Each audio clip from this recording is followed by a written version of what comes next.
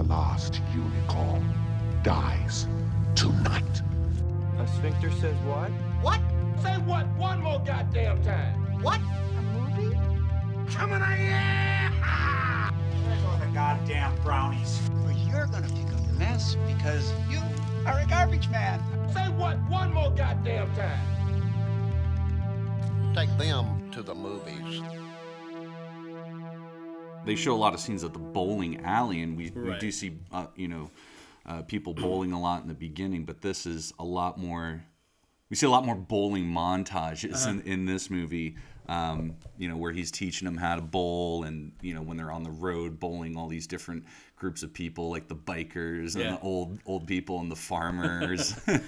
Before we get started, do you have a paper towel or a napkin? Because sure. I really need to blow my nose right now. Absolutely. Here, grab some napkins.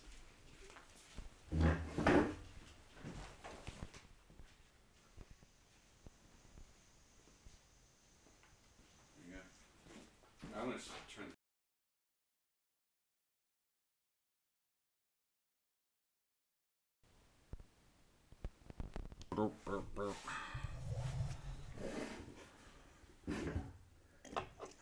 I got one of these fidget spinners from Drive Savers.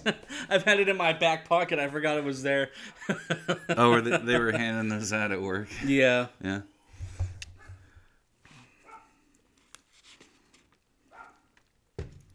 So I got to say, for this one, I'm a little underprepared. You forgot your iPad. Nice job. Nice going, Jeremy. So, do you mind leading this one for the most part? Yeah, not at all. I took some notes here. I hope it's sufficient. But yeah. So we are actually recording now. Okay. So, if you want to kick it off. Sure. All right. Hi, everybody. Welcome to Take 'Em to the Movies. I'm Taylor. And I'm Jeremy. And this week, we're talking about, we're still on a bowling kick. Yeah. So we decided, I mentioned Kingpin during the Big Lebowski podcast, so we're doing Kingpin this time. Right. 1996 movie, Farrelly brothers. I've been calling them the Farrelly brothers for forever. But thanks for correcting me on that. The Farrelly brothers, Bobby and Peter Farrelly, we know from the classic movie Dumb and Dumber. Dumb and Dumber. Came out in 1994. This is the follow-up movie to that. And I saw some similarities, not just the bowling aspect between this movie and the Big Lebowski, but two brothers, two writer-director brothers. Yeah. Like the Coens, and they were coming off a big hit. Coen brothers were coming off of Fargo. The Farrelly brothers were coming off of Dumb and Dumber, and these two movies followed kind of a similar path. They didn't do that well in the box office. Not at all. Yeah, I think they said that the opening weekend for Kingpin only grossed $5 million, they were. Yeah.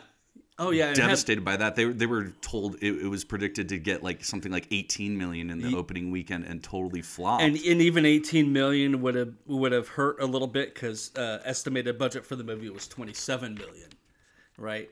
So they were expecting to get, they were expecting to come in under as it was, right? But this hit them even harder.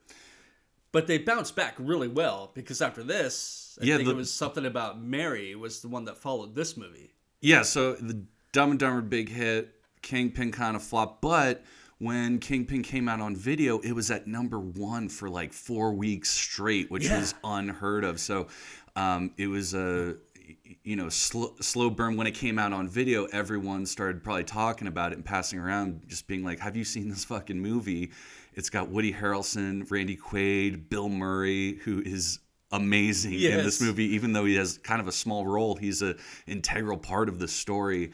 And he's bigger than his role in the movie. He comes out. He's such a small part. There's not very much that he actually does in the movie, but his presence on screen, it's huge. It is huge, and he's sort of the reason why Woody Harrelson character's Roy Munson. His life is all fucked up because when we get into the story, we'll tell him, how he's kind of responsible for Roy's shitty life and his missing hand. Right, yeah. So anyways, so I was watching the Blu-ray edition last night, and there's an extra called Extra Frames with the Farrelly brothers. That was done in 2014. The movie wasn't actually written by Peter and Bobby, but like two other guys. I forget their names, but they were just like, we really liked the script and thought that this is just right up our alley as far as like the sense of humor that it has in the story. A lot of a lot of like gross toilet humor and just like sick body comedy stuff. A lot more slapsticky in this movie than The Big Lebowski, whereas The Big Lebowski was more witty and jokes based on words rather than visual actions. So it was written by Barry Finero and Mort Nathan. Mort Nathan, okay. Yeah. So they said it was the Farrelly brothers said it was a good follow-up, but it took a lot of time to get made, and but they found the people that the right people for the roles. Woody Harrelson and Peter Farrelly were actually old roommates. Yeah, college roommates. Yeah, college roommates, and also and they're friends. Yeah, good friends. They know each other for years. While Woody Harrelson was doing Cheers, and then he got him to do the role. He was playing pool with Woody Harrelson. He had this crazy like 3-ball bank shot that he had to make, and he said to Woody Harrelson, like, "If I make this, will you do Kingpin?" And he made the shot. Yeah, Woody Harrelson's like, "Yeah, I'll do it," because he probably thought he was going to say no, right? Yeah, so that's lucky. They wanted Chris Farley, I guess, to play Ishmael at first, but Chris Farley was committed. He was locked into like some movie contract or another, so he couldn't do it. So they ended up getting Randy Quaid, and they wanted also to get Bill Murray, but they didn't know how to get a hold of him. So then Randy Quaid says, "Oh, I know how to get in touch with Bill Murray." He made a phone call. Yeah, he made a phone call. He said, "Here, give me a couple minutes." He went over. He made a phone call, came back. He's like, "All right, Bill Murray's going to do it." Yeah, because Bill Murray's his own agent. He has like a 800 number or something that he uses for people to get a hold of him. Smart. That's smart. He doesn't have to pay an agent. He doesn't have to pay the middleman. Yeah, no fucking middle guy. And he's got more control over the roles that he takes. Absolutely, yeah. So, yeah. Yeah. So that special feature you're talking about, you can also find that if you buy this movie in iTunes. Because I bought it in iTunes. It's in I have the DVD, but I wanted it in my iTunes library, so I went ahead and bought it in iTunes, and I saw that same special feature. So, yeah, and they were talking about also Lynn Shay, the landlady, who's great in this movie. She came in. Yeah, apparently they didn't want her at first. Yeah, but then she shows up in full costume and in character, and they thought she was a homeless lady at first. She's like walking, "Where's your ashtray?" Like, he's like, "Oh, how are we gonna tell her to get out of here?" It took them a while to realize who she was. She got him. She got him good.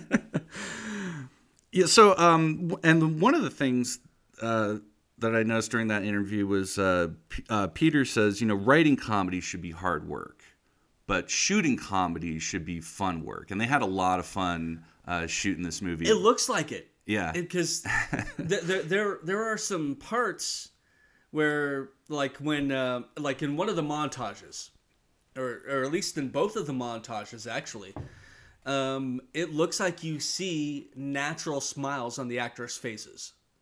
And it looks like they're having a good time while they're making this movie. Yeah, really just awesome cast. They all work really well together. And while Randy Quaid and Bill Murray were pretty good natural bowlers, apparently Harrelson sucked. And also, I think Bobby really sucks at bowling too. You see him, and Peter's just destroying him. He's like not a good bowler at all. And the movie was apparently shot outside of Pittsburgh. So they used that for like outside of Pittsburgh for the Amish country and also areas around Scranton. Right. Yeah, it takes place which is where Roy lives now. Yeah. Same town as The Office. Yeah, same town as The Office, yeah. But yeah, and I guess the Farrelly brothers, they Well, one of them was born in Pennsylvania, outside of Pittsburgh, and then the other one was born in Rhode Island. So we see a lot of that in their other movies, too. A lot of it takes place or starts in Rhode Island. Dumb and Dumber starts in Rhode Island and goes to Aspen. Something About Mary also starts in Rhode Island and goes to Florida. Yeah, I mean, it's one of the themes that auteurs have. They like to do similar things in similar settings. Yeah, go with what you know and all that. Yeah, exactly. So the story of Kingpin, we start off actually in Ocelot, Iowa, the middle of nowhere. Yeah, I've never even heard of it. I don't even know if it's a real town. It may not be. It may not be. But yeah, some small town in Iowa, they got a Frosty Freeze, burger shake stand. Yeah, looks like an old style Dairy Queen. Right. And we go to the Munson. His dad, I guess, is like a repair guy or like a handyman gas station owner. It's 1969. Cat Stevens is playing "Oh, Very Young," and it's pretty idyllic. Father and son rolling some bowling balls in the back.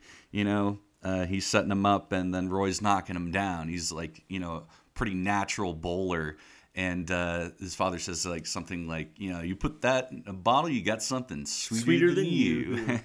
Yeah, and he's stoked. They're getting along great. And his father tells him, if you apply the lessons that I've taught you, not just to bowling, but to your life, you're going to grow up to be decent, you're going to grow up to be moral, and you're going to be a good man.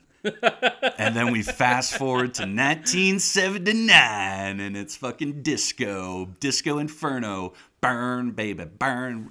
And then Roy walks into the bowling alley, and he is hot shit, man. Everyone loves him. Yeah. He's a local celebrity. Yeah, he can just walk up to a guy, take his pizza, and eat it. And no one gives a fuck. They cheer him on for it, too, Yeah, he's the town hero, and everyone loves him. He just won the state bowling championship, so he's got this ring on. He shows everybody his hand. He's very proud of himself, and everyone's really proud of him. His dad's there, and he's just got a tear in his eye. He's like, I love my son. He fucking bowls strikes every time, does a split, makes the ball, suspend halfway down the lane, and then throws. He does the splits. Yeah, couple kung fu punches. Yeah, and it all is well with the world, But now he's got to go out on his own and make a career for himself. Mm-hmm. And his dad gives him his watch. He says, I was never able to get it working. Maybe you can pawn it or something if you get yourself into a jam. And he's like, oh, thanks, Dad. I really appreciate it. Gets in the car, says goodbye to everybody. They're wishing him well. And then he ends up playing in a Odor Eaters bowling championship. Yeah. And this is where we see Bill fucking Murray. You think he's an announcer at first because he's like, it all comes down to this. Roy Munson, a man-child, with a dream to topple bowling giant Ernie McCracken. If he strikes, he's the 1979 Odor Eaters champion. He's got one foot in the frying pan and one in the pressure cooker. Believe me, as a bowler, I know. But right about now, your bladder feels like an overstuffed vacuum cleaner, and your butt is about to, explode bratwurst. It's like an about to explode bratwurst. He's like, do you mind? I wasn't talking when you were bowling. Was I talking out loud? He's talking into his fucking bottle. And, of course, Roy strikes and wins the tournament. Yeah, it beats Ernie. Ernie does not take it well. But we don't know how good Ernie is at this point. Right? So we just know that, hey, Bill Murray's his character. He went up against who we know is the ultimate bowling, extraordinaire from a small little town in Iowa, and he lost to the small town farmer kid. Yeah, right? So he's a little miffed. Mm-hmm. He takes his ball, gets up, doesn't congratulate Roy on his win. Not a good sport. Pushes his way out. Yeah, exactly. So, and then the next scene we see that somehow Roy's car broke down. Broke down. He's at the gas station, and Fatim or whatever the guy's name is tells him, "Oh, someone put sugar in their gas tank. Sugar, Taste sugar." puts in his mouth. He's okay, I get it, it's sugar. He's like, "Well, who did this?" He's like, "I don't know, because I'm crazy kids around here. Bad neighborhood around here." Yeah. So how much is it going to cost? $1,500, which is coincidentally the exact same amount that he won in the Odor Eaters Championship. He's like, that $2,000. $2,000? Yeah, that's going to wipe him out. So maybe he just had like a $500, saved up for the road, and now he's lost his winnings. His car's no good. This is when Ernie McCracken shows up, and Did I wake you, Fatima? Did I wake you, Fatima? He's like, watch the door. He hits Roy with the door. He's like, oh, Roy, hey, funny seeing you here. And he's just like, oh, hi, Mr. McCracken. He's like, he takes him to inside, give him a bite to eat. Roy's eating oatmeal. Roy's eating. Not really I don't know if it is. It's yellow and it's creamy. I don't know what it is. It almost looks like soggy cereal, but I think it's oatmeal. It's very hard to eat and talk at the same time. And Ernie's giving the scoop about being a professional bowler is not as easy as it looks. You got to kind of maybe hustle your way through it and make some bets to try to get across the country, because you're going to run out of money on your tour and you need to make some supplemental income. So this scene is fantastic, because we really find out how much of an asshole fucking scumbag Ernie McCracken is, right? And so Bill Murray ad-libbed all of his lines in this movie. He looked at the script, he got the idea, he got the point. He's like, he tossed it out, and he's like, he's like, all right, I'm just gonna throw out my lines. And this is new to the Farrelly brothers, because this is their second movie. They haven't done this before, and so they learned to just let the camera roll when Bill Murray is there. Yeah, just let him run with it. He knows what he's doing. And so this scene, he tells the waitress to wash her perfume off before coming back to their table. He tells Roy to go eat his meal outside and Why don't you go take that outside? Why don't you go take that outside and come back in when you're done? And then he says hello to a woman at a table behind them. She says hi, and he says, "Not you." Not you. And the other girl looks at her, and he says, the other girl looks at him, he says hi, and she says hi. So, and all of that was like ad-libbed by Bill Murray. Yeah, but the girls weren't expecting it either. They're like, we're not supposed to be. And that's why their reaction looks real genuine behind them in the background. Yeah, they're a little surprised. They're like, it wasn't planned, because those girls are out of focus.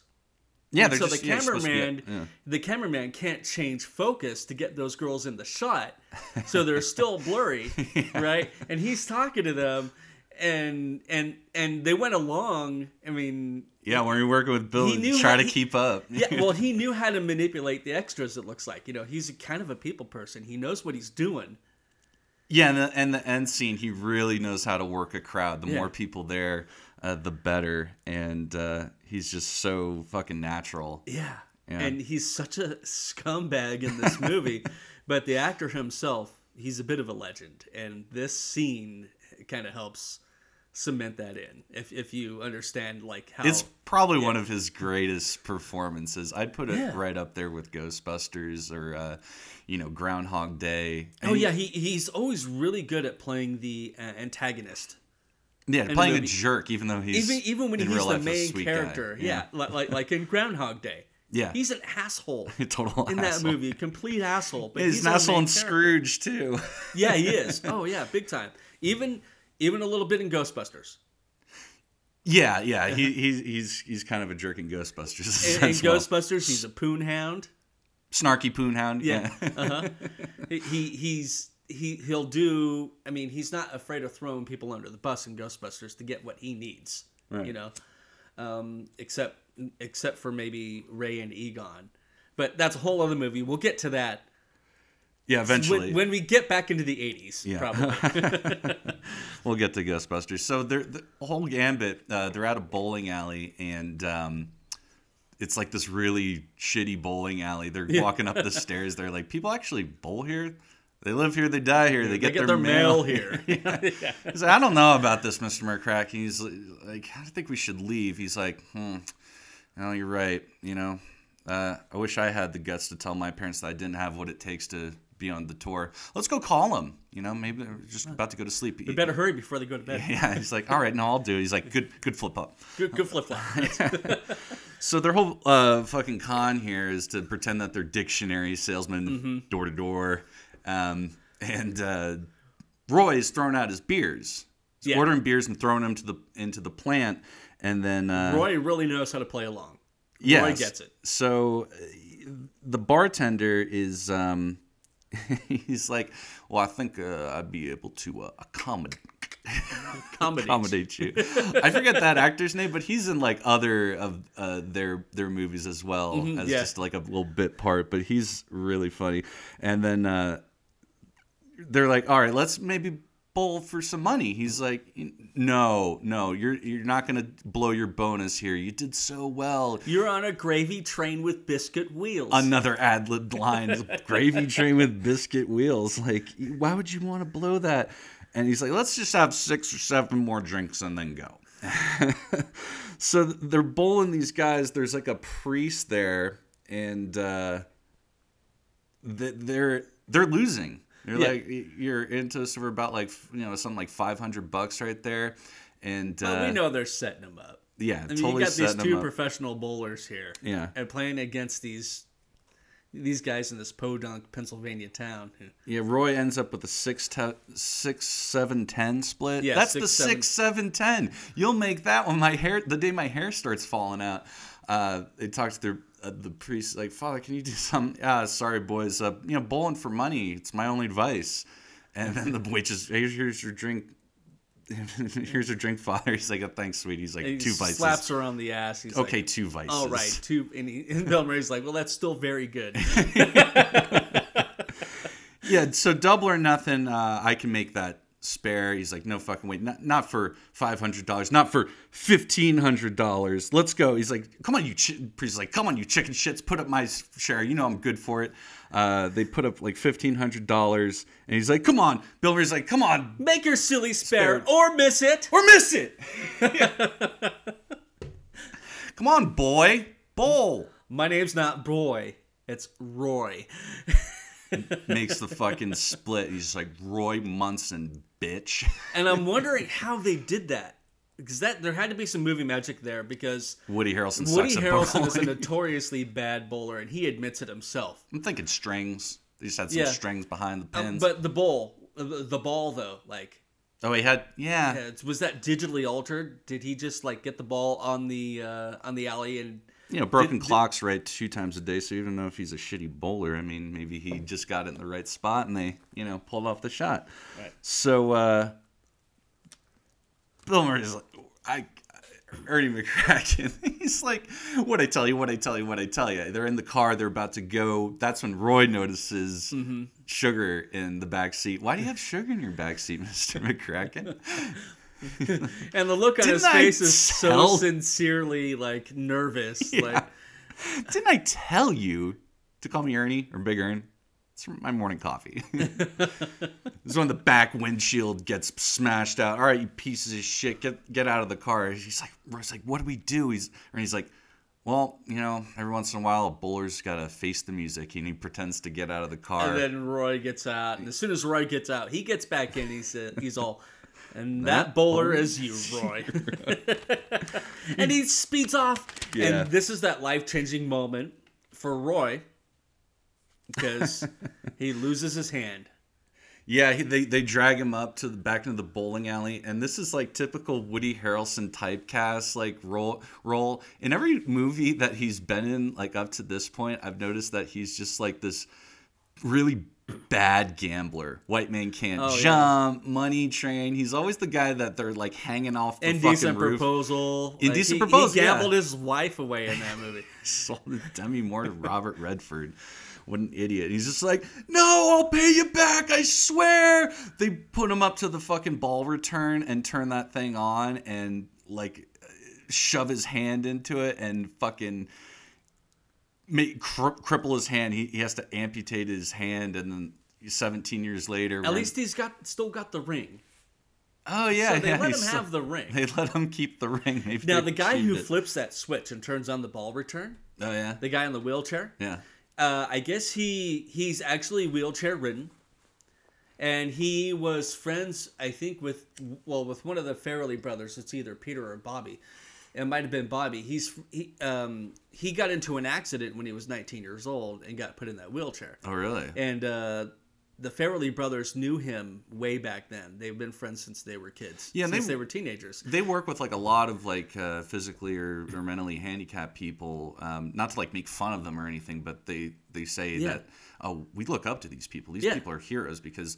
And in this movie, we see with Roy's amputation, a lot of it is about ultimately overcoming that disability. And there's a metaphor in there somewhere for Roy missing his hand and being a bowling champion without his hand. Yeah, despite his handicap, he can still overcome it. And and this being their second movie, they told that guy like, "Hey, why don't you come and be in this movie for us?" And he did it, and now he's got an acting career, and he's been in other movies of theirs. Yeah. Like, did you ever see Shallow Hal? Yeah, he was a cab driver in Shallow Hal. Oh, When Shallow Hal was looking at that ugly chick sitting in the back, and he's telling her she's all beautiful, and he's the cab driver up front going, "What?"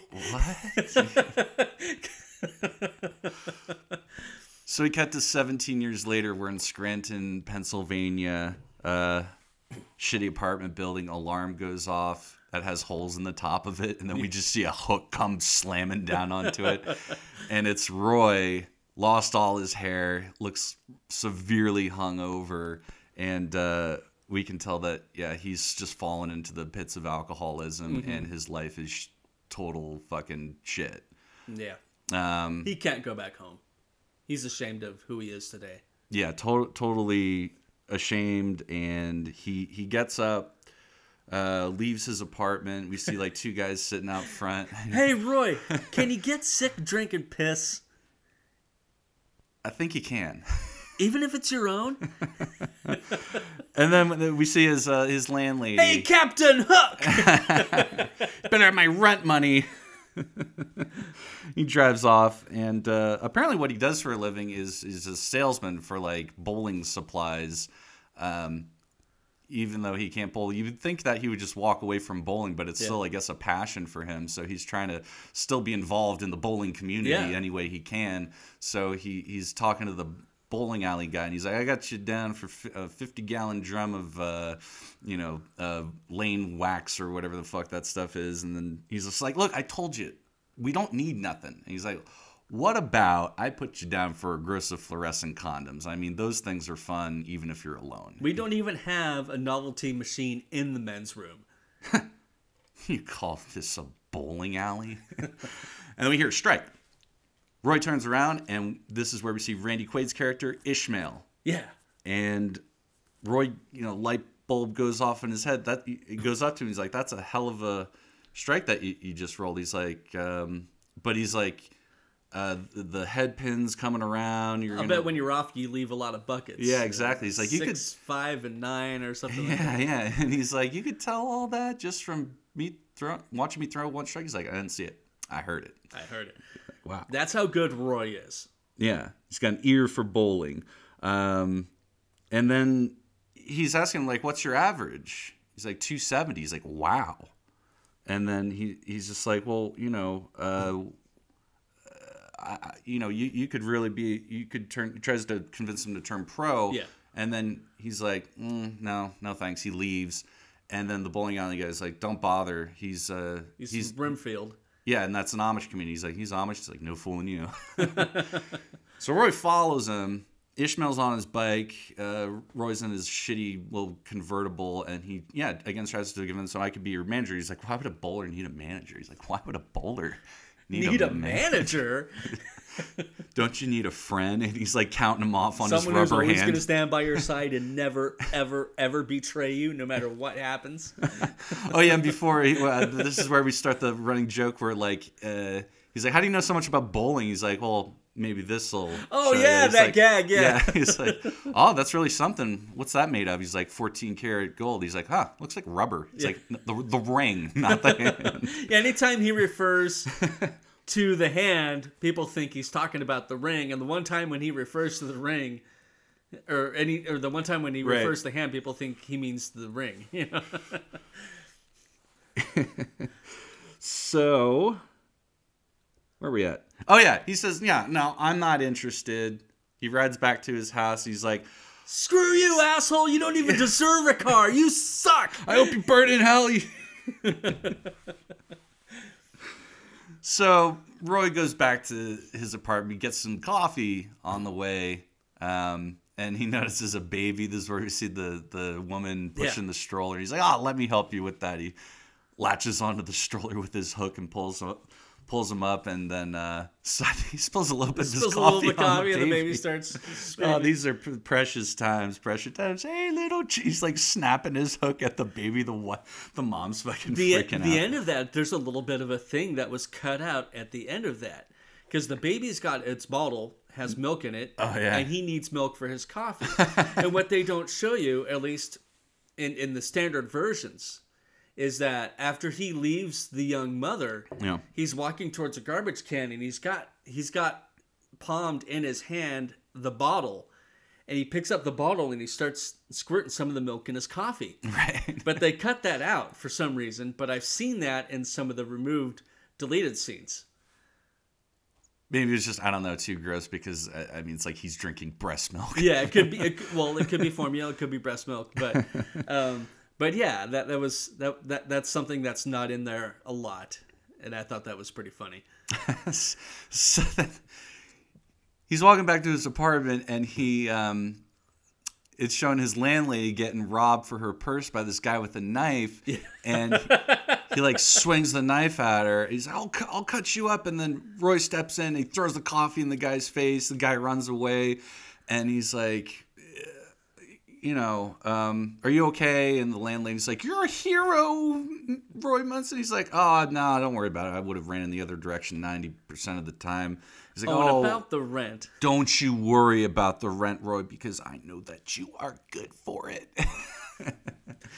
Cuts back to his apartment. The robber guy is there. They were in cahoots. And they're friends. He's like, 50? I thought you said 25. He's like, I think it's worth it for getting third-degree burns on my retinas. He's like, no, that coffee wasn't even that hot. And then he's drinking another cup. He's like, that coffee's hot. He's like, give me something to read. I need to take a crap. He's like, here, take this. He hands him a bottle of shampoo. He's all like, pert plus. I've already read this one. Yeah.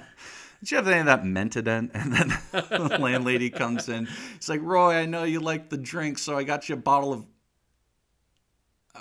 Hey, what the hell? How'd you get in here? You son of a bitch throws a coffee in his face. Throws a coffee in the guy's face. And the guy dives out the window. And it's he's gonna all... be 100. He's like, some people never learn. It's just like, that was hilarious. Yes. Like, that is it, Roy.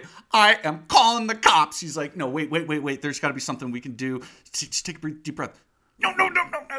Come on, I'll make it up to you. There's got to be something I can do. And she just goes, huh. Well, there is. It's got that look on her face like, well, there is one thing. She's in bed. Simon and Garfunkel's Hello Darkness, My Old Friend is playing, and Roy's in the toilet puking his guts out, and she's just sitting there smoking a cigarette. She's like, what is it about good sex that makes me have to crap? You really charged something loose there, Tiger. I guess Paul Simon, he personally approved the use of that song for that scene. He thought it was funny. The Paul Simon seal of approval. No, of course, no. She yells at Roy, tells him to get a real job, and she walks out. Throws a bowling magazine on, give up this bowling crap and get yourself a real job. Roy did something right because he straightened out her spine. Because she was hunched over before. When she's walking out the door, she's standing up straight. She's walking out that door. Wow. Yeah, tells him, next time he's going to make her fucking eat her out. Just like super fucking gross teeth. And one of the deleted lines, she says, you better start practicing your tongue exercises. Right. But they didn't have that in the iTunes version that I bought. So Roy sees the thing for the Reno bowling tournament. First prize is $1 million, winner take all. and he's like, I got to get this Ishmael kid to join me and go to Reno. So he infiltrates the Amish community. It's apparently very easy to do. Just dress up like him and just say, I'm Hezekiah Munson from Ohio. And immediately gets accepted, has dinner with them. Of course, he has no idea how to be Amish, so he's not fitting in at all. Yeah, I mean, they're kind of suspicious of him, but Amish people, they're just so nice. They just have to kind of play along. Mm-hmm. Ishmael shows up. He's like, oh, shit, what is he doing here? And he's like, you better leave. You know, these they're going to find you out, and it's going to be bad for me. So you're just going to make trouble. So he's just like, no, look, there's a tournament in Reno, $1 million. And, with, my knowledge, you can beat these guys. So the next day... he wakes up. The little boy's like, his bed's made, but he's not in there. He must have left. And they're like, Thomas, Ishmael's brother's like, oh, I guess Brother Munson was afraid to get his hands dirty. And then we see Roy running out the bar, and he's like, he's got a bucket full of milk. Milk. I woke up a little early, and I thought I'd take the liberty of milking your cow for you. He's like, we don't have a cow. We have a bowl. It's mid-sip. I'm going to go brush my teeth. There's a joke that was already done previously in City Slickers 2. Oh, yeah? Yeah. Oh, okay. There's a part where, so John Lovitz, he says that I woke up early and I milked your cow. And Billy Crystal says, we don't have a cow, we have a bull. His name is Norman.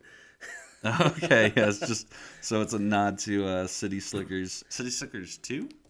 Yeah, City Slickers 2. Yep. Okay. Now, the guy who plays Brother Thomas, he's actually related to the Farrelly brothers by marriage. Oh, is that right? I think he married their sister. And he's been in a bunch of their movies. Yeah. Also. So that's one thing that the Farrelly brothers love to do is, they like to recycle their friends. Yeah. And throw their friends back in, stuff like that. Very inclusive yeah. guys. So we see the barn raising scene. Roy can't really carry the toolbox, and then they're sending Ishmael off to watch the children. He's like, oh, I wanted to help with the barn. His grandfather's like, you'll help with the barn after dinner. We see Rebecca, which is, I guess, Ishmael's lady friend, Mm-hmm. She smiles at Roy. Roy's Rebecca. Like, Rebecca, I'm sorry. It's round, it has 3 fingers, and you stick your hole in it. You leave Rebecca out of this, mister. The dinner bell rings. Roy is in the middle of raising the wall. He runs off to go get dinner, and then like Thomas and all the Amish dudes are standing up and just be like, I don't know how things are done in Ohio, but in Pennsylvania, you don't run off to the dinner bell wall in the middle of raising a 2,000-pound wall. He's like, come on, Brother Thomas. You know what it says in the Bible about not forgiving people. Oh, maybe you could tell us all what it says in the Bible, Miss Brother Munson. Well, it's against it. It's against it. So, Roy's still trying to convince Ish to go to Reno with him. They see Buttercup, which is the biggest horse in the county. That's a huge horse. Big old horse. Ishmael's grandfather says, can I have a word with you? And he says, Brother Munson, could you take the horse's shoes off? And then he's fucking with the horse.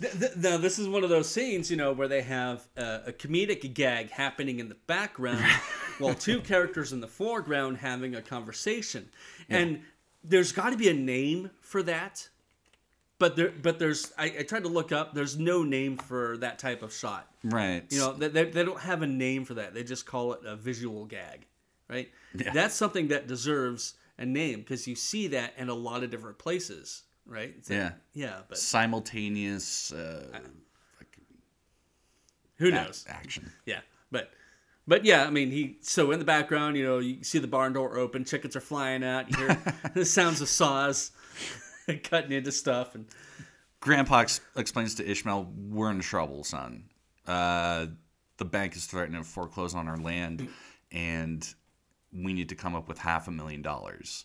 And then the storm's coming, and he's like, oh, I guess the angels are bowling. Because I guess the whole thing was that his grandpa's the one who introduced Ishmael to bowling. It was their secret. They were bowling in secret. So he says, oh, the angels must be bowling. Maybe they'll send us a messenger. And Roy comes out. I took the shoes off. It was hard to do, but finally got He's him off. holding the hooves. The hooves. He's got the hooves. He didn't take the shoes off. He took the feet off. So this is where we see Ish leaving with Roy. Rebecca, right, is telling him, be careful out there amongst the English. Try not to be corrupted. And he's like, don't worry about it. Your kindness gives me strength. And nothing will make me stray. And Roy's not dressed as Amish anymore. He's wearing his normal clothes. Yeah. He's dropped the charade at this The point. jig is up. I drive a car. Yeah. I'm a skeevy bowler. So then they go to a bowling alley to kind of, try to see what he's got. He's into it. He's introduced Ishmael to cigarettes already. Yeah. He's like, you shouldn't smoke, Mr. Munson. It's bad for you. He's like, there's no one that's done more research than the American tobacco industry. They say it's harmless. Why would they lie? If you're dead, you can't smoke. And he's like, Ishmael's so naive. He's just like, huh. And he's the next thing he's got a cigarette in his mouth. And he's like, you want some coffee? He's like, I don't drink coffee. It's a stimulant. What the hell do you think cigarettes are? He's like, oh, okay. I'll take an extra large, 2 sugars, lots of cream. Lots of cream. So he's been drinking coffee. He knows what coffee is. They walk out of there. I was like, what the hell was that? Like, I thought I did pretty good. She's just a little better than me at all. And he's like, 186, huh? You're carrying You're a 270 average. Yeah, that's not supposed to happen. He's like, you lost to a club player. So this is where we find out that Ishmael's not as good a bowler as we thought because he's been bowling extra frames. 15 frames because the Amish do everything that the regular people do plus a half. Yeah, you work 8-hour days, we work 12, You and your 10 frames, that's for Quakers.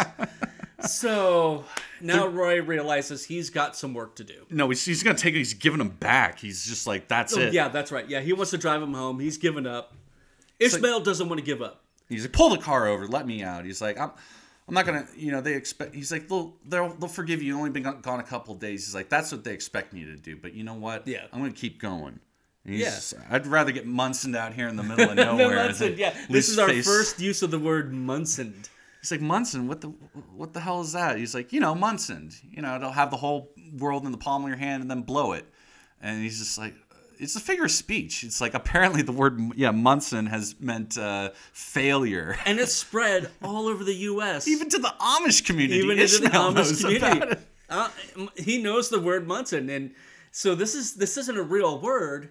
So it doesn't exist in the standard lexicon or vernacular. Well, I think it is a real speech. word now. I mean, I would The use Farrelly it. brothers have invented a word. Yeah, figure of speech, Munson.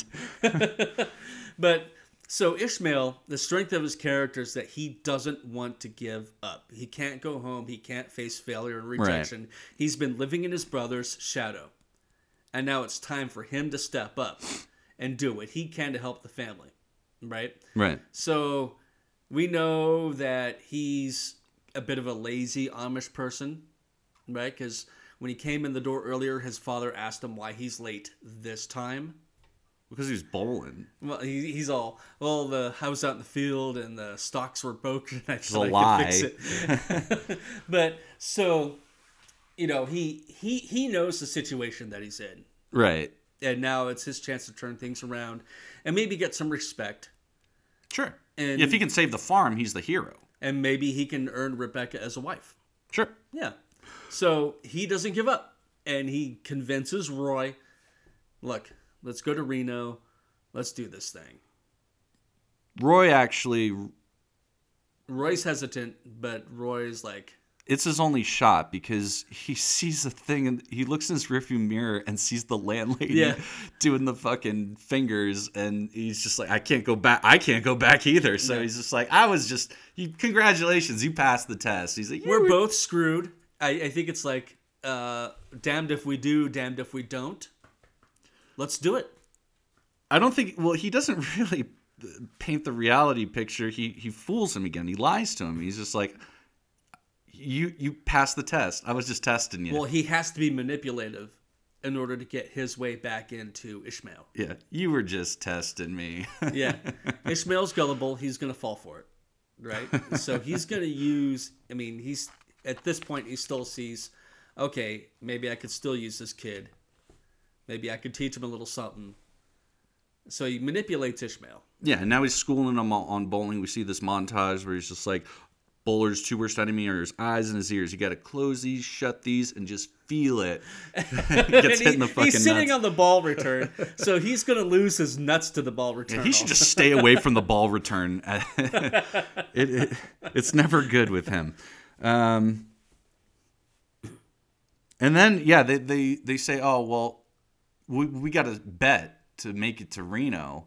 We don't have enough money. He's like, I'm not going to bet. It's against my religion. He's like, listen, you stupid banana head. You don't have to bet. I'll bet for you. He's like, oh, that's cool. What's the worst that could happen? And Roy looks at his hook and he's like, oh. So then they're trying to pull the same scheme that him and Ernie were pulling before about being dictionary salesmen. And Rob Moran, another recurring actor in these movies. I think he was a barbecuer in Me, Myself, and Irene. Right? Yeah, he's the guy at the pool. He's the bartender, but he's also Stanley, who we see later, the gambler. So No, he's not Stanley. Rob, No, that's a different actor. is that a different actor? Yeah, that's a different actor. I thought it was the same fucking guy. Nope, Okay. different guy. That guy. They look similar.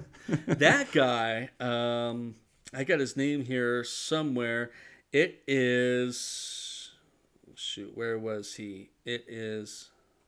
Oh, it's Rob Moran. That's what I said. Yeah, fucking Rob Moran. Yeah, but the. Are you telling me the guy that's in the bowling? They're trying to run the con on him. He's like, I forget how this con works again. That's not Rob Moran. That's not Rob Moran? No, that's not Rob Moran. Oh. That's somebody else. So Rob Moran is Stanley, but the bartender's another guy that kind of looks like him? Yeah, the bartender's another guy he's in the bartenders in another Farrelly Brothers movie later. Has a real small part where he's a barbecuer at a pool. Oh, okay. In Me, Myself, and Irene. But yeah, they're different actors. So the bartender's not falling for it, but he's like, all right, look, if you guys are looking to bowl for money, I know this guy, but you got to really bring a lot of money to show up at this address at midnight and bring money. Yeah. So they show up at this mansion. Stanley's little henchman guy comes out, fucking scares him. Okay, pull the shit box over there and come with me. Park the shit box, come with me. And we meet Stanley. And Claudia. Yep. Now, Stanley is one of our villains. So we've got two bad guys, right? So, and they're both from the past, right? So Claudia is our female lead. Stanley is her villain. And, of course, Ernie McCracken is Roy's villain. Roy's nemesis, yeah. And Ishmael's nemesis is failure. And all three of those are following our characters throughout this movie. Right. Stanley, the guy Rob Moran, I remember back when this movie came out in the '96 Olympics, the guy Rob Moran, the actor, he was traveling around to different bowling alleys and he was promoting the movie and he was getting a petition signed to have bowling submitted as an Olympic sport. Oh, yeah? Yeah. And he was doing it with the 1-800 Collect mascot. Now, I don't know if you remember 1-800 Collect. Back in the 90s, it was a service that you could dial. If you needed to make a collect call, you dial 1-800 Collect, and you can make a collect phone call to somebody, and the collect rates would be cheaper than using your standard phone provider's rates. So him and this guy, the mascot for 1-800 Collect, a guy always dressed up as a bumblebee. I don't know if you remember those commercials back in the 90s, but the two of them together were traveling around trying to get this petition worked out, trying to get bowling submitted as an Olympic sport. Bowling's not an Olympic sport? I don't think it is. No. I guess it didn't work. No.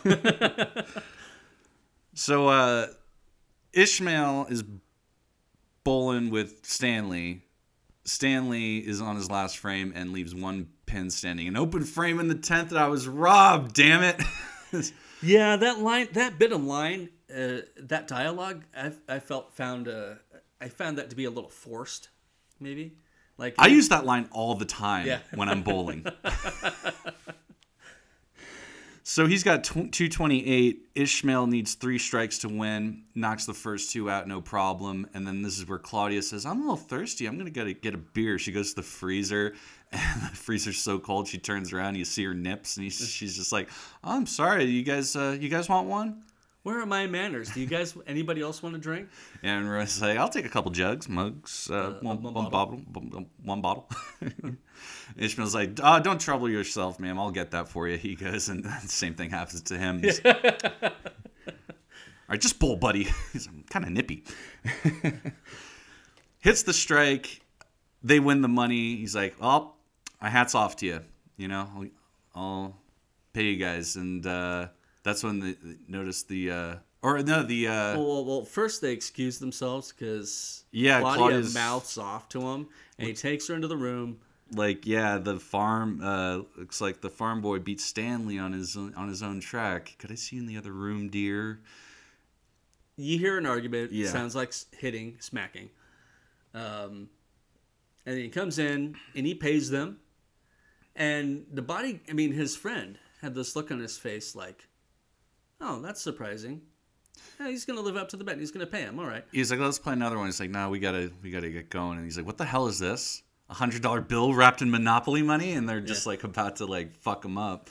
Lights go out. There's a scuffle, and then they run out with Claudia. Mm-hmm. Jump in the car. Something like Mighty Mighty Boss Tones is playing ska music, and they flee. They get out of there, and there's a very funny part where Roy's just like, nah, he's fine. We look in the backseat, and fucking Ishmael's just got this terrified, frozen look on his face. They go to a restaurant, and they're trying, woman asks Ishmael to dance. He's dancing, and we see another. They're having a conversation, right? So Claudia and Roy, they're finally alone. They're having a conversation about what to do. Roy doesn't want her help, but she's got money, and Roy needs to work on his game. It's been a long time since he had done any grifting. He's a little out of touch. Claudia says she can help. She can help them get to Reno. She's got some stake money. Roy says no. Right? And now in the background, there's a bit of a kerfuffle because Skidmark shows up. Hi, Mr. Skidmark. And I guess Skidmark is related to Seabass. he's got a funny hat. It's just like ass, gas, or grass. No one rides for free. And, and he's about to kick the shit out of Ishmael. Roy comes up, and he just looks at him and knocks out Ishmael. And he's just like, take that, you freaking piece of shit. You don't mow another guy's lawn. High five Skidmark. He's like, yeah. Cuts away. They're in the car. Yeah. Claudia grabbed the burger because it's going to be Ishmael's last meal. Yeah, right? and Roy's just like, look, I was thinking since Claudia's been so nice to us, I think she could just join us. And Ishmael's so happy. He's just like, oh, so if I could see, I'd kiss you because he rubbed tobacco sauce in his eyes. Yeah. I didn't want him to think we were in cahoots. So Vanessa Angel has joined them now. Yep. It's Claudia, and then they go on there's another montage in the movie of them traveling to Reno, and they're stopping at several bowling alleys along the way, scamming people, or not scamming, but betting. Yeah, and she's using her distraction techniques. Yeah, right? Showing a little skin there. Except for the farmers. Yeah, the farmers, it's not working on them. And then Ishmael knows what to do. Yeah, he puts a sheep in there. He can't focus with the sheep in the background. He winks at the sheep. They steal a rascal scooter from an old lady. She can't pay up. And they end up at the Jolly Jumper. This motel that they're at, and this is when Roy decides to get Ishmael and make a run for it. Yeah. He's like, we got to get out of here. And he's just like, what about Miss Claudia? Shh, no, we can't tell her. And then they're leaving, and he's just like, yeah, there's a military emergency, and we got to evacuate the area because it's going to be infested with a toxic cloud of shit. A cloud of shit. We gotta get out of here. Come on, Miss Claudia. Claudia's like, can I have a word with you, Roy? And then they start arguing like, you were going to run off and leave me. And he's like, I know that you were thinking about doing the same thing. I just beat you to the punch. They have this hilarious fight. Yeah, this hilarious fight scene. He punches her in the tit a couple times. Yeah. She's like kicking the shit out of him. And then they notice like Ishmael's gone. Yeah, now in that scene, when he's biting her in the leg, you can tell he's got his hand inside the glove because the fingers wrap around her leg. Oh, yeah. Yeah. So they go looking for Ishmael, and while they're doing that, Roy notices that they're outside of his old hometown. He stops outside of Ocelot. Ocelot. He's just like, yeah, this is where I grew up. I have never been back here, since I left. And he tells Claudia about his father and how he died 10 years ago, and he couldn't go back for the funeral because he couldn't stand to show his face there. Yeah, and how he had this watch. He's like, never got at work, and he's like, it's funny. It's almost like time stopped for me when I left this town. Yeah, and he's driving through town, and he sees relics of the past. Yeah, the burger shacks closed down. And he sees an image of himself as a young boy eating ice cream out front, watching cars drive by. Yeah, pretty sad. So they keep looking for Ishmael. They have this really funny scene where this guy's holding a cobra. He's like, yeah. The cobra. I offered that guy a job, a really good job. Did he take it? He took it. And the cobra bites him in the head. He's like, you son of a bitch, you're going in my stew. And bites he starts the biting cobra. the cobra. They end up at this strip club. They're looking, they tell the owner, like, you seen this guy, tall, kind of, it was kind of stupid looking. He's like, well, naive. And we see Ishmael is working as a stripper. Yeah, he's dancing. Making money, too. Yeah. He's cleaning up. And he seems to know what he's doing, but I think that's more Randy Quaid knowing how to dance on stage. Yeah, knows how to get those dollars. So there's another flea scene here where they run out of the strip club and they're playing that same song again. The same ska fucking song. Ska was very popular in the mid '90s. They do that a lot in the Farrelly brothers in their movies. Like they come in with a song, and that's they the play song. A few seconds, and the song drops off really abruptly. Right, and he's like, Ishmael's like, I heard the way you guys were talking about me back at the motel, and he doesn't want to go back, and then they convince him. They're like, life can kick the shit out of you sometimes, and I think we were both tired of life kicking the shit out of us, and you stop trusting people, and we know that we fucked up, and we've made up. New beginnings. New beginnings. How do you feel? That, the feminine hygiene spray? So they convince him to eventually come to Reno, and they end up in Reno. Yeah, it's like Jefferson's on ice. I love the Jeffersons. They apparently get fucking hammered their first night in Reno. They wake up the next day, and Ishmael's got like the beer helmet on. He's got a tattoo. Yeah, he's got like a little 4-leaf clover, and he's freaking out. He's just like, "What are we gonna do? I can't come home now." And he's just like, "I've desecrated my body. Yeah. That's it. I can't go back." It's like, don't worry, we'll burn that off in a jiffy. And he's just like, it's not really that bad. And Roy sees his back. It's like this huge tattoo of a woman's jugs. He's like, he asks Roy, what's wrong? And he's all, nothing. They go down and they're ordering food. He's like, 2 64s and a 41. That 64 looks pretty good. Oh, I heard that 41 doesn't look too bad either. And then we see Bill Murray, Bigger McCracken. Yeah, they've gone to the 32 topping potato bar to get a baked potato, and that's when they run into Big Earn. Yeah, he's a big shot now in the bowling world. He's being interviewed, and she's like, who do you see as a threat? He's like, maybe myself. Maybe I'll trip and hurt myself. And he's so all, cocky. you gonna lose? Maybe if I trip and fall down, I'll hurt myself. Maybe then I'll lose. Right, and then he sees Ishmael and Roy. He's like, Roy Munson. The Munson? Yeah, it must be a year for every topping on the potato bar. And he's just like, I've thought a lot about what I would say to you if I ever ran into you again. It's like, I'll bet. Hey, nobody ever twisted your arm. Oh, I can't believe I just said twisted your arm to Munson. I can't wait to tell people. Yeah, and Claudia's with him, and and Ernie knows Claudia. Yeah. From back in Chicago. We had some good times, baby. I know you haven't forgotten. Yeah. So Claudia has been around. Yeah, and Roy's like, you fucked this guy? And she's him? Yeah, she's just totally ashamed of herself. And, he's like, Roy's like, you fucking ruined my life. He's like, yeah, I didn't twist your arm. Twist your arm. I can't believe I said twist your arm to Munson. Wait, I can't wait to tell people. And he's like Roy's about to punch him. Ishmael stops. He's just trying to lower you to his level. And Bigger's like, look, let me give you some advice about this guy. He's a natural-born loser, all right? He's a real Munson. I would give him a wide berth, yeah. And then Ishmael takes a swing at him. Yeah. But he misses. He even pisses off Ishmael. And yeah. and He's an Ishmael. Amish guy. Yeah. He's never fought ever. He breaks his arm, or not his arm, his fucking hand. Yeah, he breaks his hand on the wall, yeah. Yeah. And he's like, goes to Claudia, I'm in 1103. Yeah. So this is an important part because Ishmael is our meal ticket to getting the money for the Amish.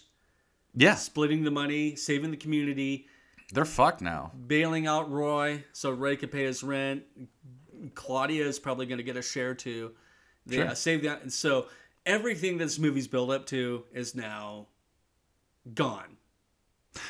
Yeah, I mean, they got the 42 grand in a bag that they made from hustling across the country. So, but Claudia goes up to her room and Stanley's there.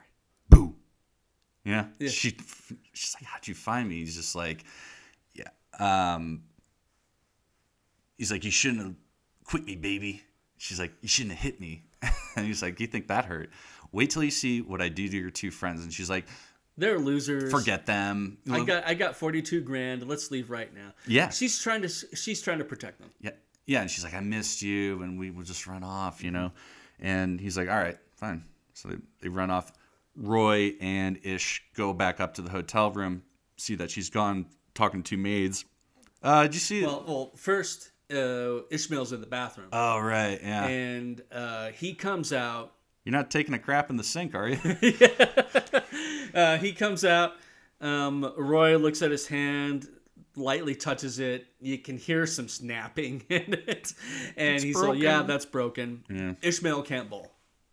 His hand is hit. It's mangled. It's broken. Yeah, and then they go looking for Claudia. Yeah. And the maids are there. He's like, oh, she left with two guys. Oh, two guys. You mean you saw her with us? No, these guys were good looking. Yeah. And, so now they don't even have the 42 grand in the bag anymore. Oh, you got the bag, right? Yeah. The bag's all right. I gave it to Miss Claudia to hold. Yeah. They go down to the bar, and we missed a scene earlier with Chris Elliott gambling. Oh, yeah. But when they're back at the bar, Chris Elliott makes a return. Yeah. And Chris Elliott's one of my favorite comedic actors from the 90s. He just does the most ridiculous things. He'll do anything for comedy. I almost rented Cabin Boy this week. That would have been a good one to talk about. Yeah, I went to the last Blockbuster in America to rent Kingpin because somehow I don't own it. My brother doesn't own it either. But they're at the bar. Roy looks at a guy. He snaps. He says, "Who are you calling a psycho?" I didn't say anything to you. The guy throws somebody down and leaves. And you see a reflection of Chris Elliott in the glass. He comes up and smiling. He's smiling. Hey, he guys. makes a proposition. He says, $1 million to sleep with your friend here. One night, $1 million. I'll let you guys Cash. mull it over. And he steps into the background. I'll take care of this. And Ishmael's like, what's there to mull over? You going to tell this guy off or should I? I'll handle this. He whistles. And then it cuts away, and there's a scene with Woody Harrelson, Roy throwing up and many in the Like air. a virgin. And this is such an interesting joke because they're doing a play on Indecent Proposal, Right. which Woody Harrelson was in. Yeah, exactly. Yeah. The whole joke would not work without Woody Harrelson. No, it wouldn't. this It would role. not have worked at all. And so Woody Harrelson was up for that joke. Yeah. He probably didn't say no to that at all. But it's all hallucination. It's all in Roy's mind. Yeah, it snaps back to the bar, and This is when he's like, I can't believe I trusted her. And he's like, look, Ishmael's like, look, we came here to win a tournament. And that's what we're going to do. Because we got the best player. You. He's like, me. He's like, yeah. He's like, You're going to bowl. I'm not going to bowl. You're going to bowl.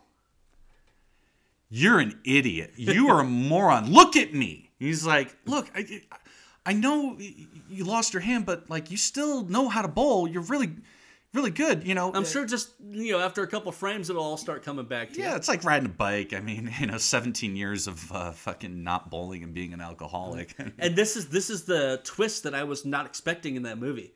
So I saw this movie like 3 times in the theaters. I love this movie, and first time I saw it, I was not expecting that. Right, for him to just strap on his rubber hand and start bowling. I was really surprised by that part in the movie, and they started doing it.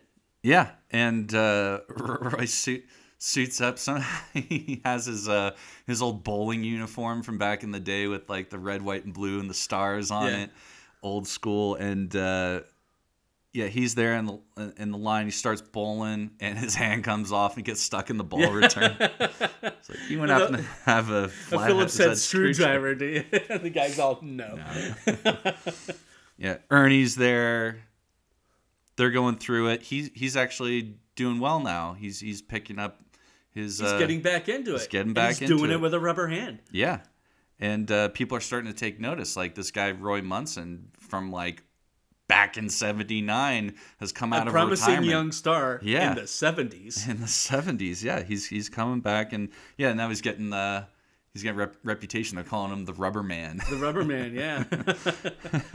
And side by side, we got a montage of Ernie knocking people down, winning, beating his opponents. Yep. We also got, in the same montage, Roy beating his opponents. Yep. And knocking them out of the way. And the two of them are going to meet later. Now, there's this scene in the montage I really don't understand, because in one part, it's a rack shot.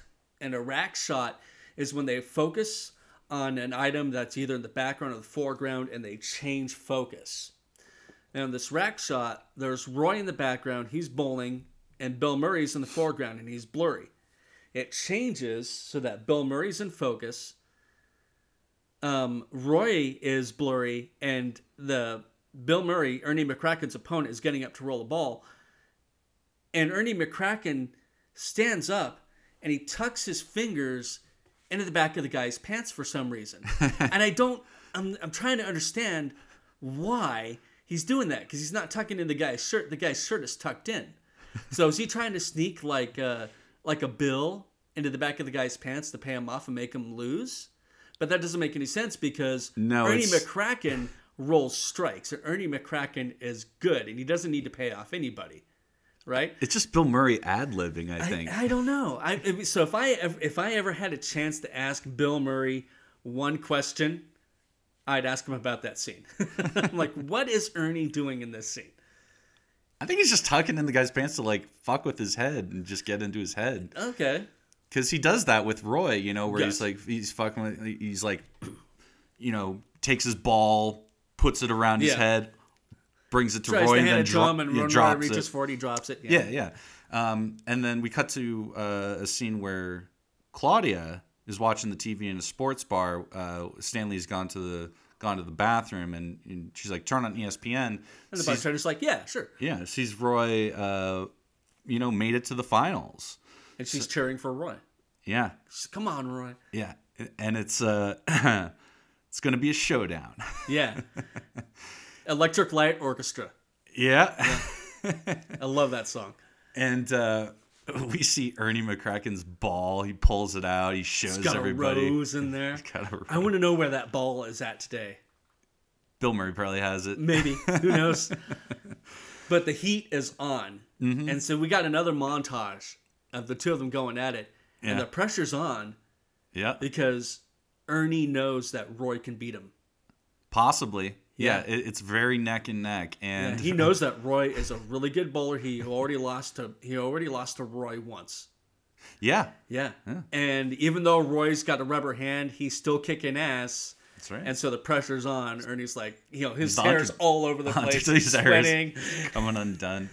He's looking It's ridiculous. $1 million on the line, and you think Roy might beat him. Right. Yeah.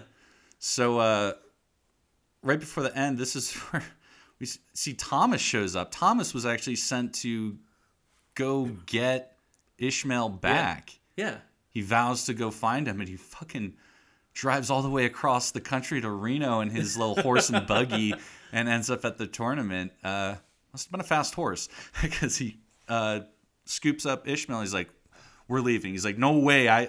They're about to finish this. I got half a beer left. No way I'm going home. He's like, we're going home now. He's like, okay. Roy turns around. Ish isn't there. Yeah. Ishmael's gone. He's left him. I'm wondering if that kind of affected Roy mentally, and if it kind of threw him off of his game. It doesn't though, because he gets the dreaded 7-10 split. Yeah. But then fucking nails it. Yeah. So now the pressure's on Ernie. He's got to get three strikes. 3 strikes. 3 strikes to win. And I guess when Bill Murray was filming the scene, it was done without any special effects or anything like that. Yeah, he actually got those 3 strikes. Yeah. And the crowd's reaction in the background, that's a legitimate reaction to Bill Murray rolling 3 strikes in a row. Yeah, and this is a huge upset. This is not the way I was expecting this movie to go. Yeah. Yeah, I mean, you expect Roy to win because he's the underdog. Yeah, and he's the hero, and that's how we get the happy ending. Mm-hmm. With now it's like Ernie wins the money. He's a fucking asshole. Yeah. And he's just like, I'm the greatest. I'm Big Ern. I can buy my way out of anything now. Finally, Big Ern is above the law. It's a funny line too that the announcer is just like, this man's gonna win a lot of political offices after his career is over, which it kind of reminds me of like Donald Trump in a way. Like he's he's a fucking skeevy poonhound who's just like thinks he can buy his way out of anything. I bet you Big Ern has said, grab him by the pussy at least once in his life. Yeah, and where the chick with the big tits comes out and kisses Big Ern, he leads her away by her tit. Yeah. Oh, and the commercial too, when they're at the bar, Roy looks up at the TV and he's just like, I'm Ernie McCracken, and this year I'll be sponsoring a fatherless family in every city I bowl in. The kid's like, sometimes I wake up and Mr. McCracken's already there. Sponsoring a fatherless family in every city he bowls in. So this is shocking. Yeah. Roy's sitting there. He shakes Roy's hand and takes off the hand. And he's just like, He freaks out and he throws it in the audience. Yeah, the guy's sweeping up later. He's like, tough luck, Mr. Munson. And he's totally defeated. Yeah.